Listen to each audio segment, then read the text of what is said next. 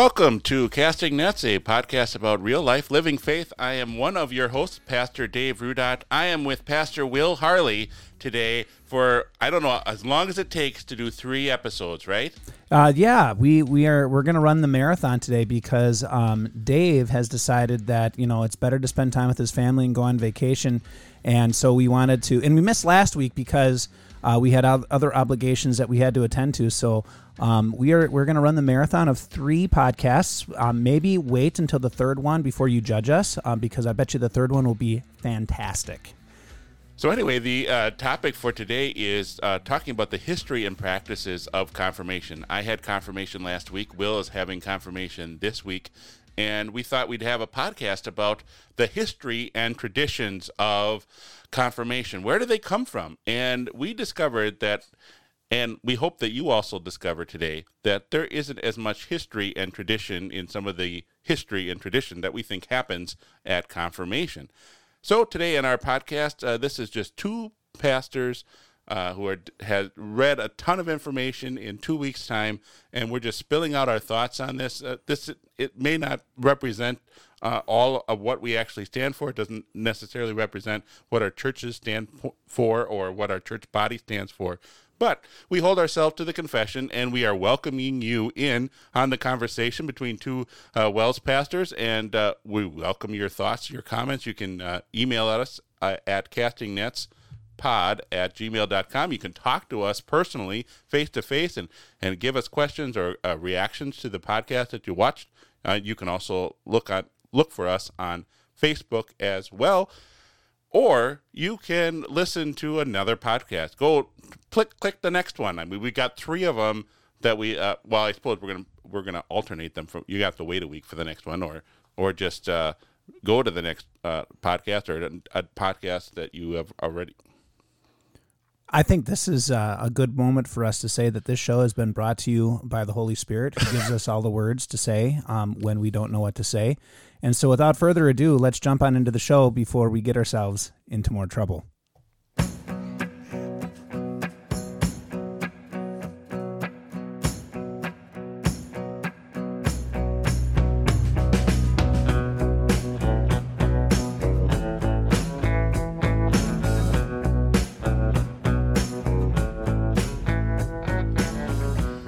So, Will, your task for looking at the history and traditions of confirmation was to look at the rite of confirmation and a little bit of the history. So tell us more about the history and the rite of confirmation. Well, interestingly enough, when you start to look at the history and the rite of confirmation, you find out that there really isn't any history and really there isn't any rites for confirmation.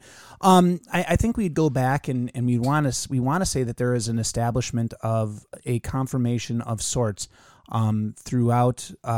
We would want to go back to Scripture and say, okay, there's a precedent for this, and that's where I first started. I kind of first started with where is this precedent, and I was drawn back to, oddly enough,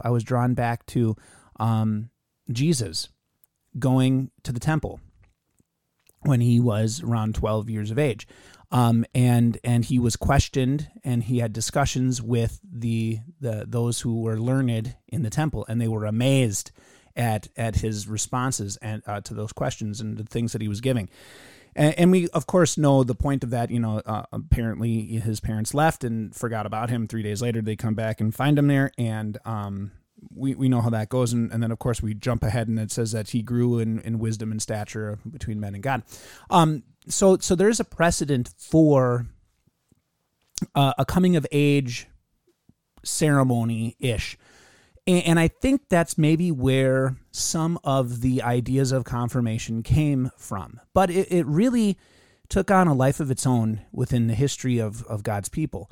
After the apostolic age, so after the age of the apostles who went and preached and teaching, you have the rise of confirmation catechisms that were coming out. Of course, we said before on a previous podcast that Romans really is like the first catechism. I mean, it is a compilation of the basic doctrines of the church. But after that, you had the rise of the Didache, which was another book of teachings for the church. Oddly enough, it wasn't as extensive as you would think a confirmation would be, or a catechism book would be. But it was, here's the basic tenets of the Christian faith. Here is the basic ways that a Christian should live. And if you live these ways, people can assume you're a Christian. And it's kind of not as long as you would have hoped and prayed it possibly could have been. But it seems to be at that time, as the church began to grow, more rites and it's going to sound bad if I say it this way, and so please forgive me, I don't mean it in a bad connotation, but pomp and circumstance started to surround these milestones and started to become part of the religious order. Would it be safe to say that after the church emerges from its being persecuted and becomes more well known through Constantine and so on, becomes more of a presence in society and culture, that it also adopts more of culture and society's rights and traditions? Yeah, I suppose you could claim that that as the church grew and became more of a presence, it became more structured. I would say that historically, you had that battle already within the epistles with the Gnostics and then again with the Judaizers. Both groups, saying they had certain elements that you had to follow for you to be able to obtain certain rights and privileges within the church, or knowledge within the church. And so I think the idea of pomp and circumstance, or the idea of right, the idea of following certain rights, doing certain things, has always been a stress point within the congregation and within the church body, because it is natural for mankind to gravitate towards rights and gravitate towards certain practices. And that isn't necessarily a sinful thing. We think of God as a God of order, so we think of our new man wanting to do things in an orderly way. Paul talks about that, 1 Corinthians 14:44. Everything should be done in an orderly way, but then also we have our sinful nature, which likes to say, I do this, God does that. Well, and I think that's where we have this problem with the idea of the rite of confirmation, and as it sort of progressed and changed throughout history, and I think you're right, and I'm not saying it's sinful to have rites, and I'm not saying it's sinful. I love rites. I love the rite of worship. I love the orders of worship that we have, because I think they really are made for the sole purpose of focusing our attention on what is important, so that when we leave, we've talked about this when we were talking about preaching, right? That when your pastor completely flops in his sermon, at least throughout the worship service, you heard law and gospel, because that's the point of the order of worship, right? And so those things are very, very good, and the structure in which you find them are very, very good. When it comes to confirmation, though, I think what we fail to realize is that what we see today in confirmation, and I would say today confirmation is in flux. The idea of confirmation is in flux. The idea of catechism is in flux, and the rite that is surrounding it is changing again. Let's just leave it at that for now. But I think it came into this practice because, as you said, during the time of Constantine, when the church became a formal entity, you had this huge explosion. And so we, good, bad, or indifferent, but we go back to the Catholic Church in some of this because they kept a lot of really good records. And they kind of explain in a very good way in Catholic history where this idea of the rite of confirmation sort of came from. And I would say that they took it to the wrong extent. They viewed it as a sacrament. We don't. There's only two sacraments. There's the sacrament of baptism and the Lord's Supper. And third, if you get into that discussion of confession and absolution, I kind of don't. But that's a totally different story, totally different podcast. But in the Catholic Church, they had this connection between in the early stages of the church, before Constantine, before it became sort of like a mainstream thing. They had this this idea of baptism, confirmation, and the celebration of the Lord's Supper all combined, the first celebration of the Lord's Supper all combined on one day. And there is, historically, you have that being celebrated on Easter Vigil, or Easter itself. Later it shifts to being a split time, where it was celebrated on Palm Sunday, and historically, especially in the Lutheran Church, it goes back to being celebrated on Palm Sunday, so that the confirmands would be able to receive communion then on Easter. But it came and it had this idea of the bishop. So for people who don't know what a bishop is, it would just be the circuit pastor or the district president, or however you want to say it. It was the head pastor over all the other pastors. That's the official term for the muckety muck, right? Right. There you go. The guy who thought he was better than everyone else. That guy. Like my circuit pastor. Wait, no. Sorry. I can say that because Dave is my circuit pastor. But no. What they would have, they have this head, that the guy who was elected, called to be over all the other pastors. He would travel to all these different congregations, and he would do the baptisms, and he would do the laying on of hands for the rite of confirmation, and then he would administer the Lord's Supper for the congregants. And so we have this idea of the rite being formed at that time where, okay, we have a guy that we've called and given the responsibility to do this work. And so when he came around, because it took him a while to come around to do all this, that was the time that everything was done. And so you had this in history, this association between baptism, which is the entrance into faith, as the Lord gives his Spirit and makes us his children, and the confirming of that faith and the laying on of hands and the recognition of now your acceptance into the body of believers, and then the reception also of one of the greatest gifts of the church, which is the Lord's Supper, Christ's body and blood and bread and wine. So you had this now connection that forms. And like I said, it's it's after the apostolic age. This is after the apostles have gone, where this starts to come to fruition, because people are naturally creatures of habit. And so this becomes the habit. And then it shifts when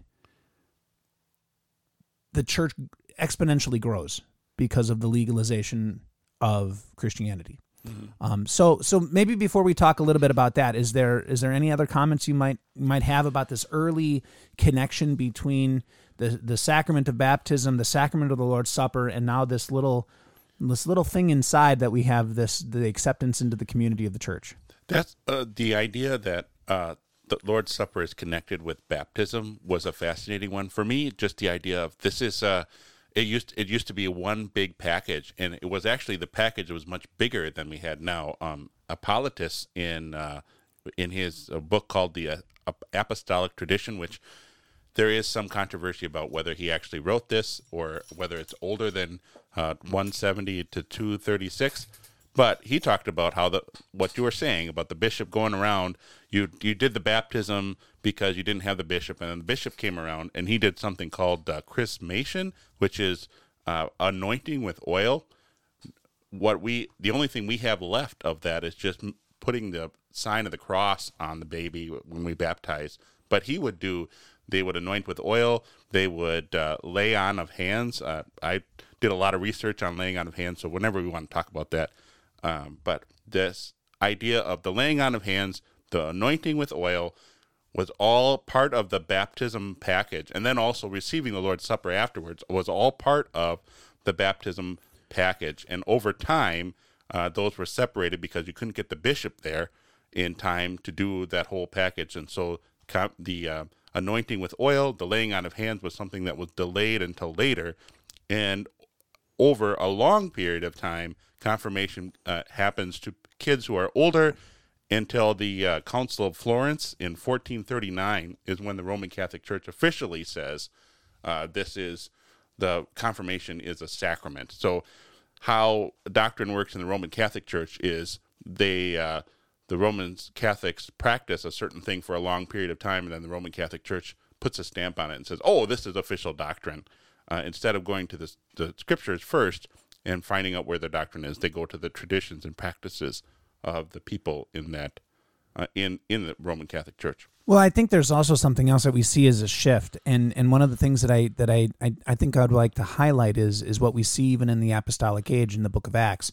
We see a lot of adults becoming Christian as the church grows, and so there is a demographic shift, and we see that even in our mission congregations where a lot of adults come to the faith, but then all of a sudden the congregation shifts and then we have less adult baptisms and we have more infant baptisms as those families who are now in faith have kids and they bring their children to the Lord and the Lord claims them as his own. And I think this is where we have sort of this shift of what happens where we're like in our culture, in the way that we do things, we have a very different, and I would say this on average it's different, where we have baptism where it's the child is baptized, and then confirmation is later on, and the reception of communion later on. See, when it's an adult, a lot of that can happen all at once because instruction has been taking place, baptism takes place, they have been instructed, they confirm that instruction, and then they receive the sacrament.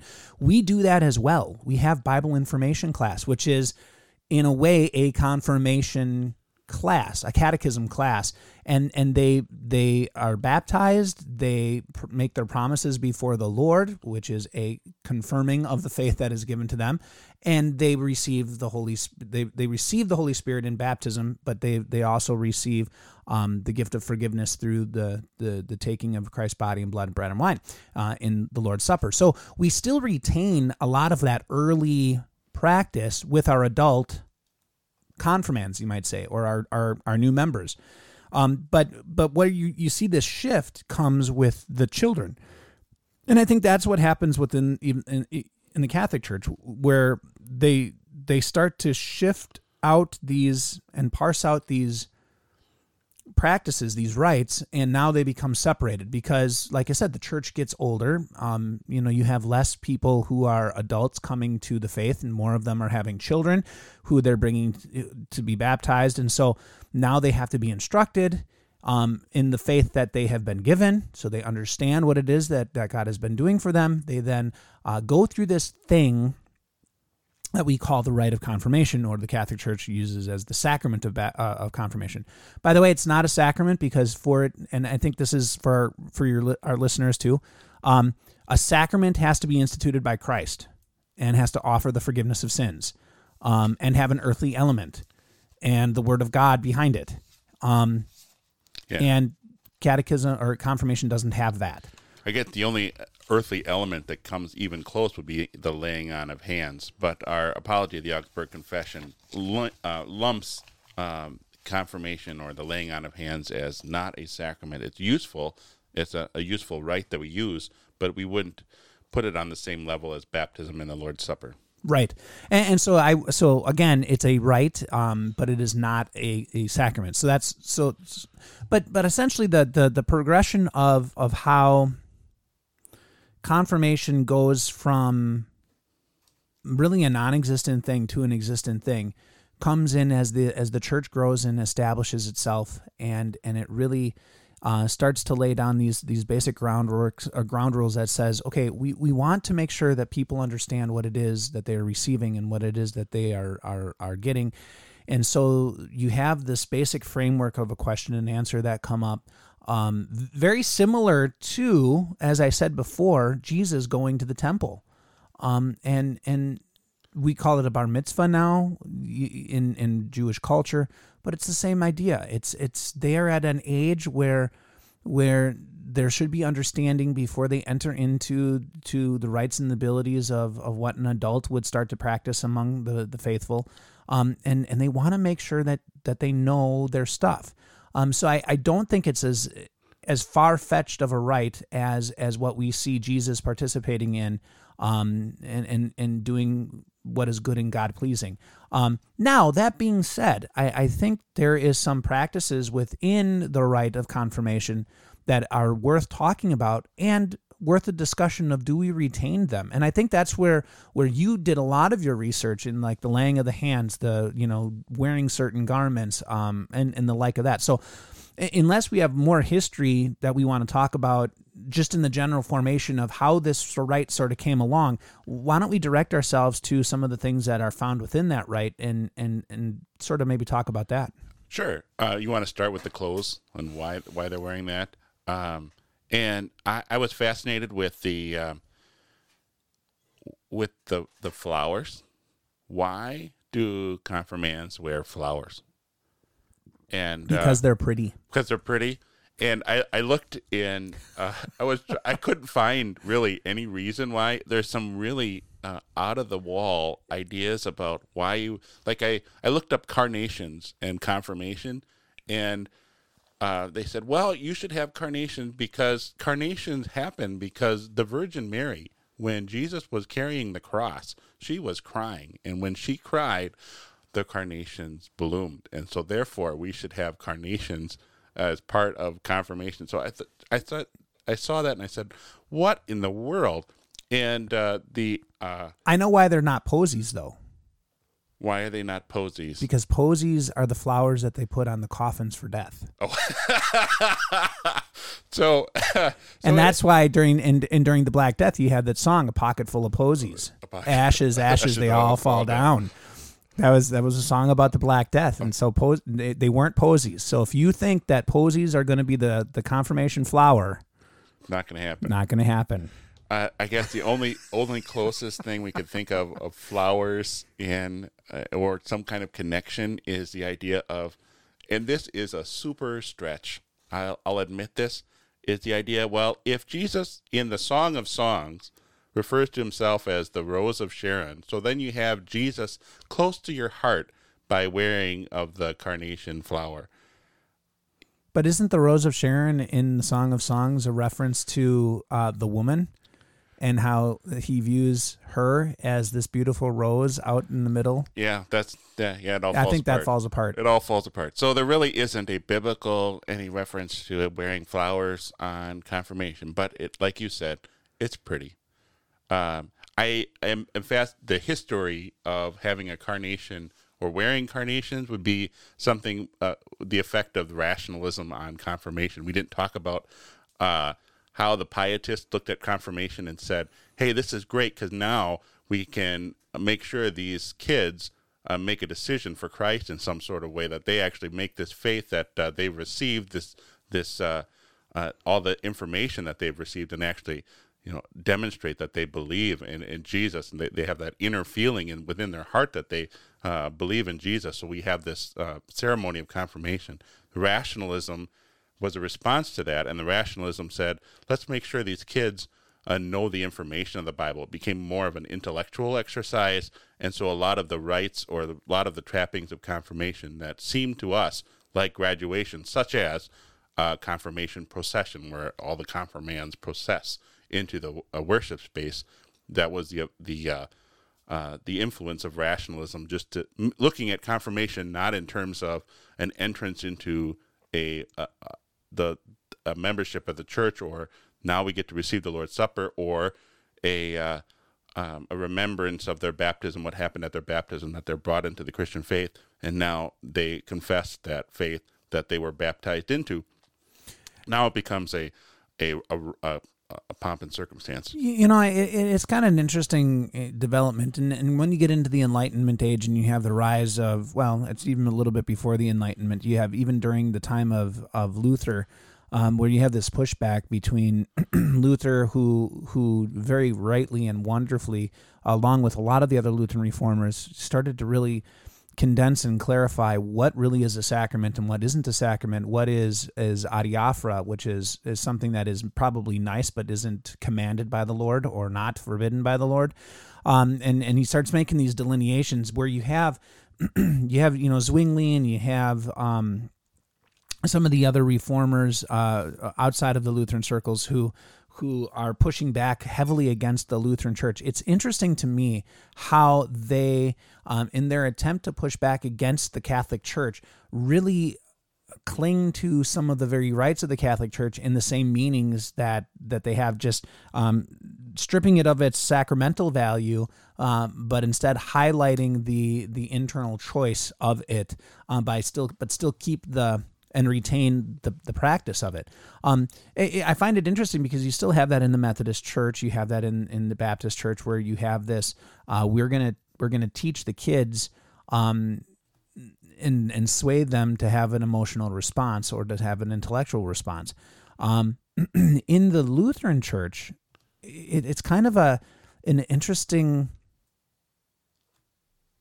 It's kind of an interesting paradox. Yeah, that's a good way of saying it, because it is a very intellectual practice. The idea of catechism, at least for us here at St. John's, for you and Shirley, is 3 year. It's a 3-year course, and we spend time predominantly memorizing. I mean, it is a very intellectual process and a very intellectual type of endeavor where, okay, here we have the catechism, we have the 10 Commandments, we have the Lord's Supper, we have baptism, we have the articles of the Apostles' Creed, we have the Lord's Prayer, we have confession and absolution, all of these aspects that are played in, and we say, okay, now memorize them. And then we spend time in the class and we say, okay, here's the Bible verse that supports this, and here's the Bible verse that supports that, and what do you think about this, and do you understand what God is saying here? And by the way, memorize this proof passage to prove exactly what you were just memorizing there, and what does this mean here? And there's going to be a test. There's going to be a test, because I have to make sure that you know something, yes, so that you can have a grade on it. So it becomes a very intellectual process, and I don't think that in the historical approach to this, that it was as much intellectual as it was a spiritual reality.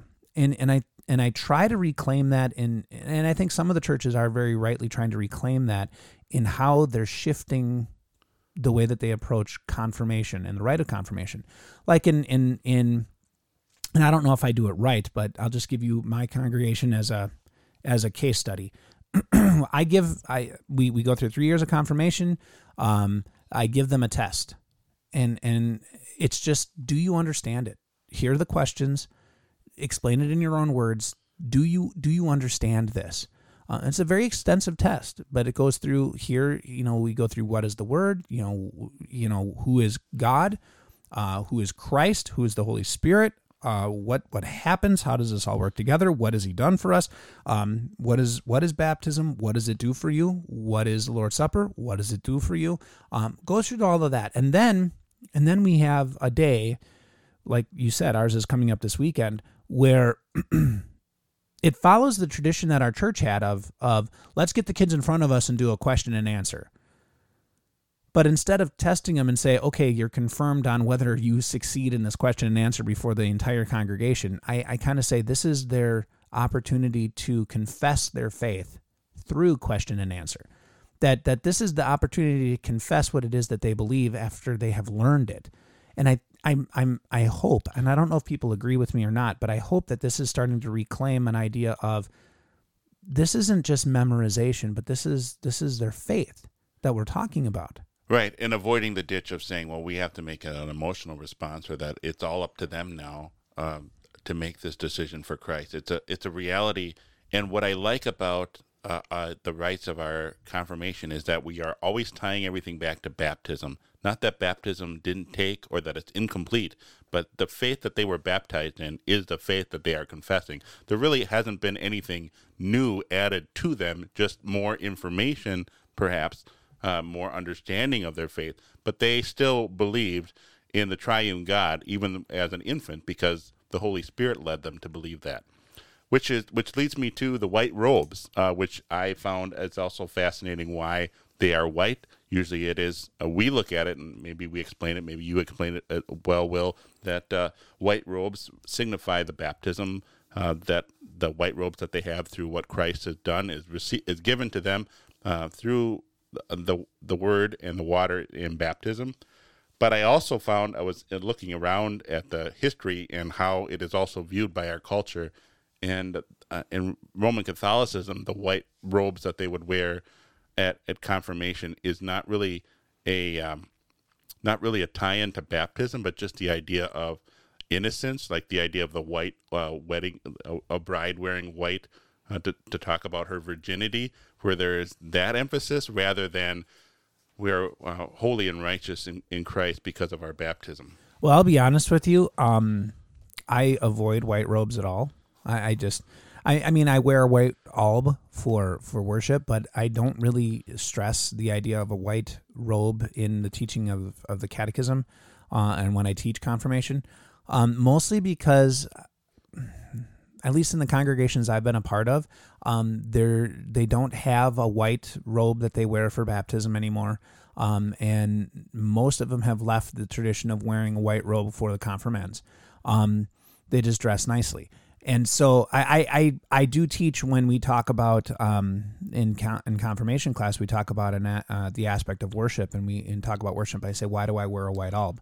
And the idea of wearing the white alb is because I represent in a very visual way what we all are, which is this white-robed martyrs. We are those clothed in white through the blood of Christ. And in a very visual way, I represent that in front of the congregation. Plus you want to hide yourself.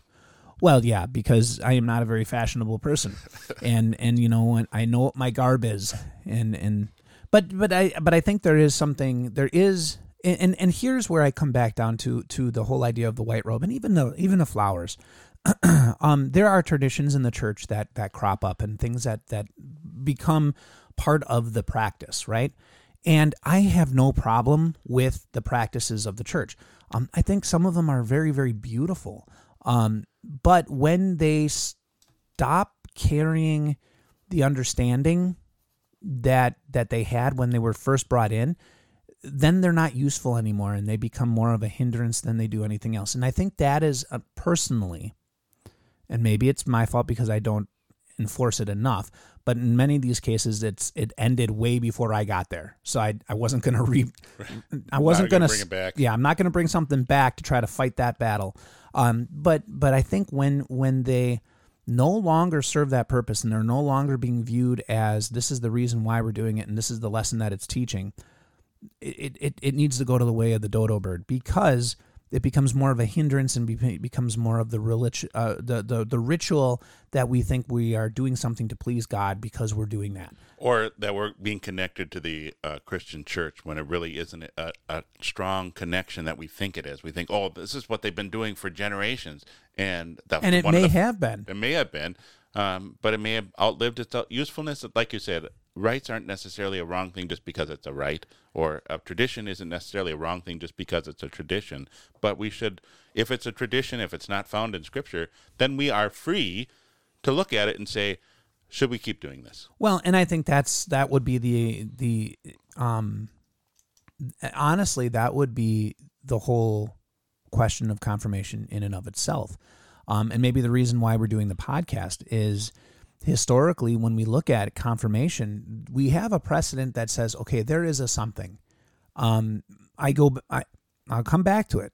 In Scripture, Jesus came, was questioned, right? At 12, presented, and they were amazed at his answers. Okay, so there's a something. What is that something? Well, he was also asking questions too. Exactly. Right? Like I said, a play in between himself and the teachers. Yeah. Absolutely. So, like I said, there's a something. What is that something? We're not 100%. You can't nail it down and say here it is. But there was a something, and then as the church progresses, they have a something. There is, like we have Romans as, okay, here is a teaching.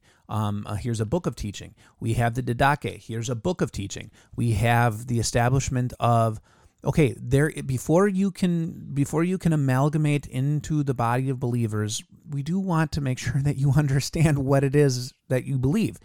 So we know that there is a precedent for instruction, and that even comes from from our Lord as he tells us to go and make disciples of all nations, baptizing them in the name of the Father, Son, and Holy Spirit, and teaching them everything that I have commanded you. So there's the idea of baptizing and teaching. Now, where I think the question in the whole idea of confirmation is, where does that teaching end? And to me, it doesn't. And I think confirmation puts in a false stop. And I think that's where we're trying. That's why I think in today's society, in the church, there's such a huge shift in what confirmation is becoming, because I think confirmation becomes the false stop. At least it's been perceived that way throughout history. Historically, and we kind of approach that historically confirmation became the false stop. That, okay, I was baptized, I'm confirmed, I received communion, I'm done. And I think many people have said that. They went through confirmation, I'm done. And the Lord doesn't give that false stop when he gives us the Great Commission. Baptize and teach everything I've commanded. Well, I have been doing this pastor thing for going on 12 years. You've more than me. Brothers in the ministry that we serve with, 2 decades, 3 decades under their belt, still have yet to dive the complete depths of everything Christ has commanded us. What makes you think that you went through 2 or 3 years of confirmation only during the 9-month period of August through, let's say, May or whatever, that or 30 class periods, that you know everything there is to know about what Christ has commanded you? I think it offers a false stop. I would certainly agree, and it seems like from recent generations, like you had mentioned before, this whole idea of confirmation is an idea that's in flux. Just the idea of why are we doing this? Is this communicating something to God's people that we don't want to communicate, such as you don't need to learn anymore? This is why I really appreciated this getting ready for this podcast, just because of the historical emphasis on confirmation was not on you've finished your education and here it is, but here you know enough to receive the Lord's Supper. And that's why there's always this tension whenever you get to, when you're talking about who is properly prepared to receive the sacrament and the preparation for of Holy Communion. We as pastors, we always kind of insert, well, you have to examine yourself. Well, in order to examine yourself, you have to know everything what the Bible has to say. And we try to defend what we're doing in confirmation as if you have to know all this stuff before you can examine yourself. And I'm not sure that's what Jesus or what Paul was talking about when he's talking about examining themselves. Yes, we don't want to give it to babies because babies can't examine themselves as far as we can tell.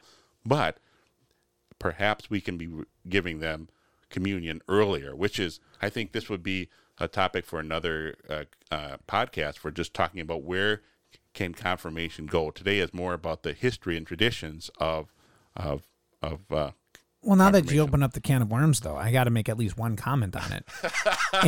and I would make the comment that, I think on the pastor's side, we become very guarded because we spend our entire life in the study of scriptures and we find out how much we don't know. And we are humbled by the fact that people gather around to hear from us, and we're like, we're just as baffled by the grace of God as you are, and why would you listen to me? But then we look at that and we say, okay, I've made this my entire life study, and you receive, and we look at these kids, and we say, you're receiving the same benefits that I am. And I think that's the little pietist in all of us that says, well, you're not as good as me, so you have to examine yourself better. But really, I think what we have in the idea, and we get this from Corinthians, and we can talk about it at a different time, but I think we should say it. We do get it from 1 Corinthians, that the idea of examining yourself is recognizing that you are receiving the body and blood of Christ, and recognizing that you are a sinner, forgiven freely in that body and blood of Christ through this sacrament. And if you recognize that, go for it. Now, that being said, that excludes from the table all of the Reformed. Not because they don't. I don't believe that. Not because they don't believe that they're sinners saved through the blood of Christ. It's because they don't believe that Christ can be in bread and wine and is actually there, really there in real presence for you. So if you knock that out, the idea of real presence and examining yourself and recognizing the real presence of Christ in the sacrament, you have removed yourself from the ability of receiving the sacrament, because you're going to take it to your harm, because you're denying the very thing that God has given for your lifeblood. Another conversation for a totally different time, but I think it's important. So let's just in the time, and we got a lot of time left, so I'm not trying to rush us through anything. But I know you were really, really excited of this thing called the laying on of hands. And I think it's important because the laying on of hands is not just a confirmation thing. And so maybe why don't you lead us down that, and what is this practice, historical practice within the confirmation rite? Thank you. Before I do that, I just wanted to talk about the color on confirmation, and I learned something that I didn't learn before. Just the idea of, in my head was, red is always the color of confirmation. We always have the color because of the coming of the Holy Spirit. And reading all of the articles that you had sent to me, and also reading some articles on our seminary, WLS seminary website about the history and practice of communion, I really changed my mind on, do we have to have red on confirmation? Just because of the idea of red is, we think of Pentecost, we think of the sending of the Holy Spirit, like that we are receiving a special gift on Pentecost. So now, therefore, if we have it on confirmation, then people get the idea that they're receiving a special gift of the Holy Spirit at confirmation. And part of that is through the laying on of hands. Like, this is something special, something different than receiving the Word of God. And the laying on of hands is something that is done, as you said, not just for confirmation. Laying on of hands, Jesus laid his hands on people to heal them. He laid his hands on children. Excuse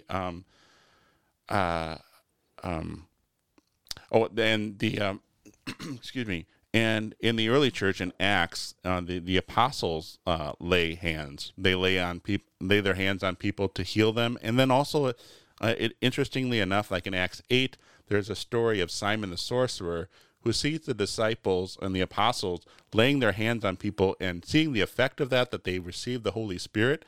And so he wants to buy that. And then Peter responds and says, how dare you try to think that you can buy a gift of God? Which I think is very important that Peter says gift of God, not promise of God, not sacrament of God. Just, this is the Holy Spirit in the early church. He pours out himself, and he enables this to happen, and he connects himself with the laying on of hands, but he never prescribes it as if this is something that has to happen in order for the Holy Spirit to come. When Paul is talking to Timothy about, I laid hands on you and you received the Holy Spirit, he never once said this is something that God promises, that when you lay your hands on somebody, that you receive the Holy Spirit. The laying on of hands is something that was all part of what we were talking about when the bishop would come by and put the oil on the baby and finish off, shall we say, finish off the baptism practice with the laying on of hands, the making the sign of the cross, the anointing them with oil. All of that was part of the package of baptizing someone. Do you need all of that in order to have a valid baptism? According to the scriptures, no, you do not. It was just a rite that was done in the early church. But I think there's, and speaking of color, there have been times, by the way, and I switch depending on my mood.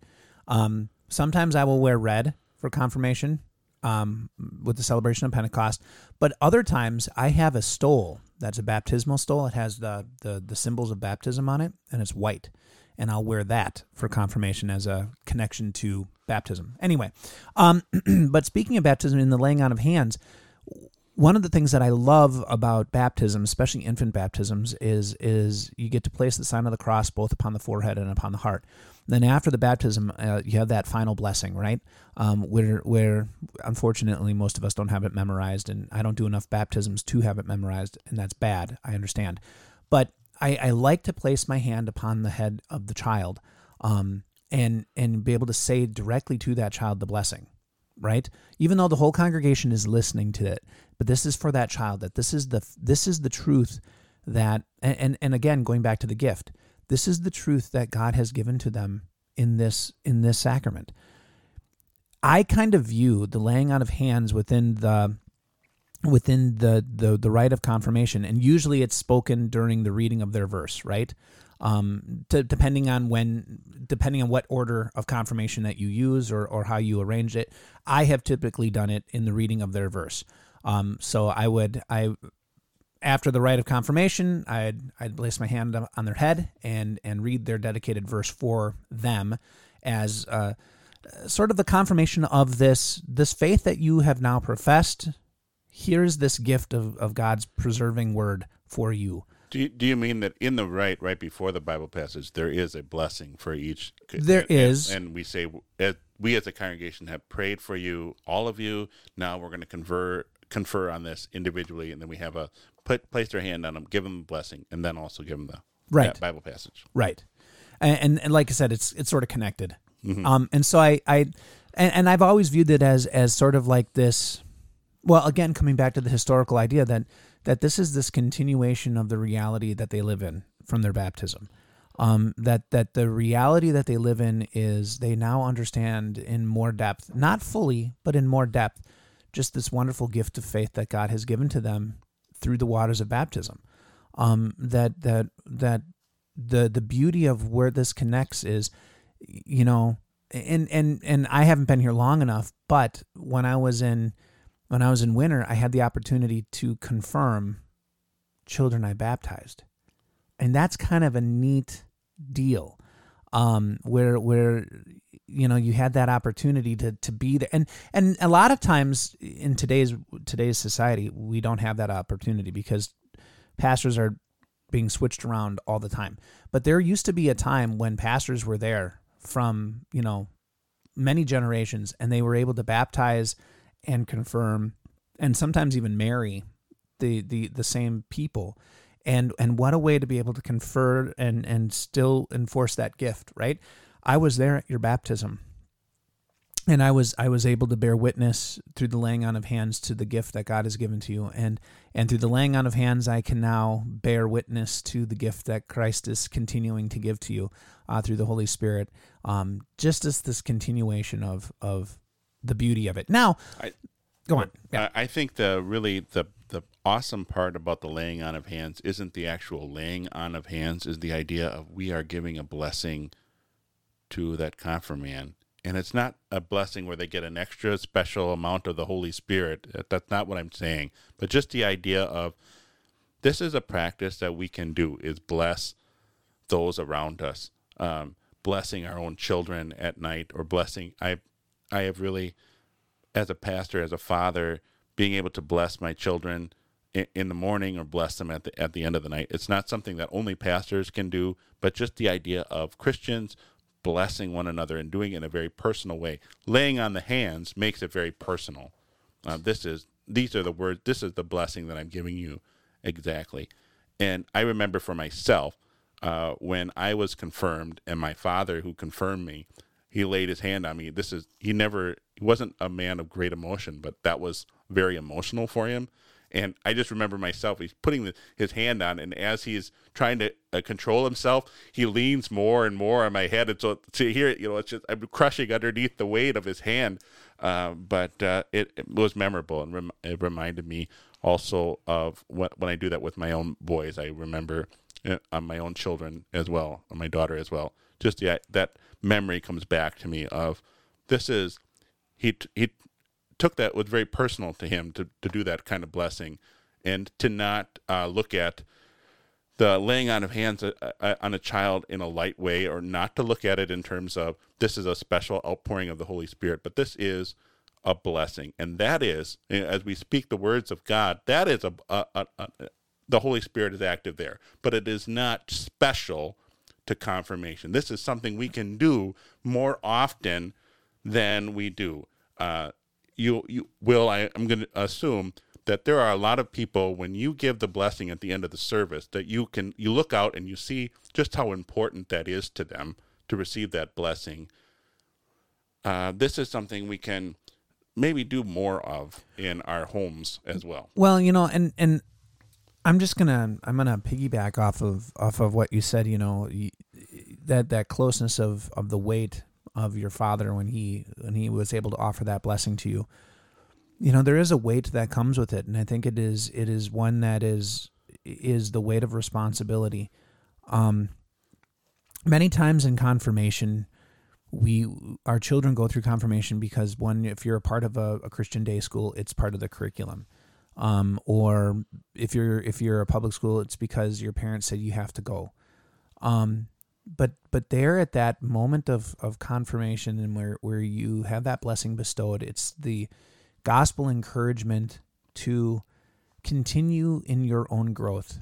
that now God is in many, many ways giving you the reins to remain close to Him through His strength.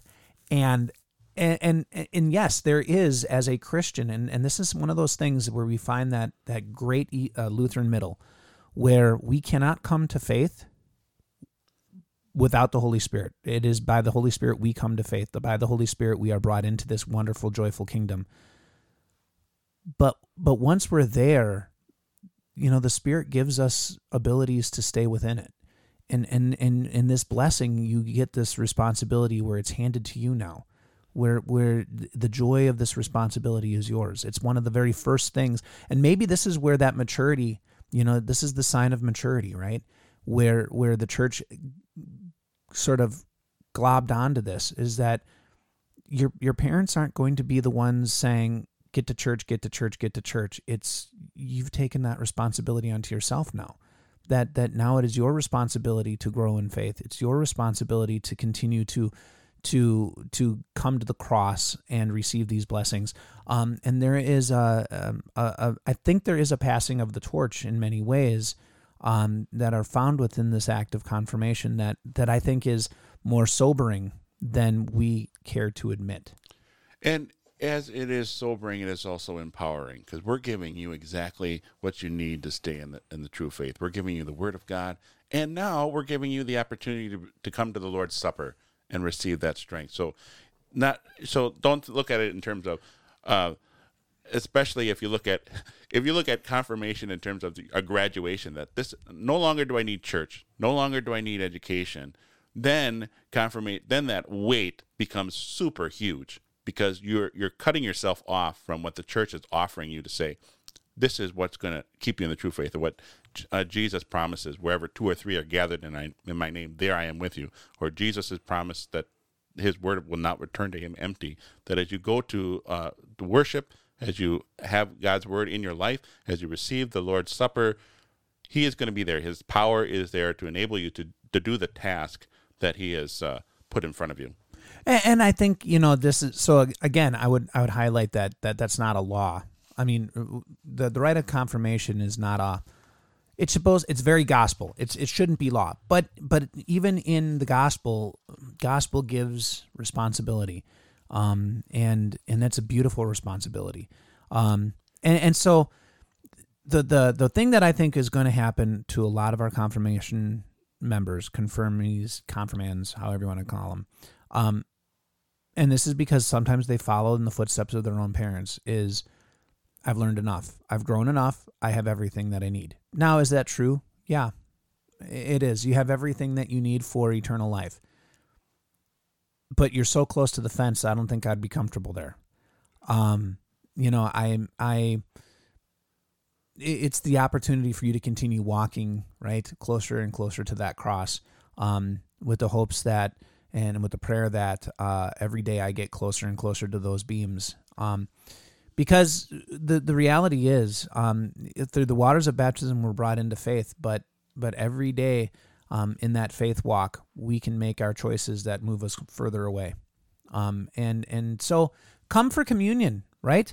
Be confirmed. Continue to come for communion and receive the blessings of what our Lord gives to us, the strength to continue to walk with Him. Come to Bible study and recognize that, you know what? Just because you went through the 6 major parts, they're called the 6 major parts. That doesn't mean that they're the 6 only parts. They're the 6 major parts of faith. Okay, that's great. But guess what? You still haven't learned everything. And you know what? Neither have I. And I know neither have you. I mean, we study weekly to enhance our own thoughts and abilities in confronting the Scriptures and understanding the grace of God. There's been many times where we've sat in translation, you and I, with also Pastor Hefner, and we've said, wow, I completely missed that before. And what a humbling thing to be able to stand at the foot of the cross of Christ, to stand at His feet and learn from Him over and over and over again, no matter what age we are. And so confirmation is not the end. It is the beginning. These rites are there to help encourage. They're there to help not be a stop for us, but to be a continuation. Here you go. Here's a little extra jolt to your system to get you continuing on this road. But some of them are beautiful. Some of them are very beautiful practices. Some of them are can be morphed, can be shifted to better suit the church, and that's okay. But yeah, I mean, what do you got? Final thoughts. You summed it up. All right, very that's quickly. enough. We're done. We got 2 more shows to do. Yeah, I would share with what you said. We shared with you a little bit of the history and the rites of confirmation. There's so much in this so much history and so many of the rites. We're not trashing rites just because they're rites. We're looking at why are we doing them. And for you as a dear listener, as you're listening to this, as you take in your confirmation on this weekend at St. John and Maribel, remember also, what is this for? So that they can receive the wonderful blessings of God's Word and receive the wonderful blessings of God's sacrament. Let that be the focus rather than on the pomp and circumstance.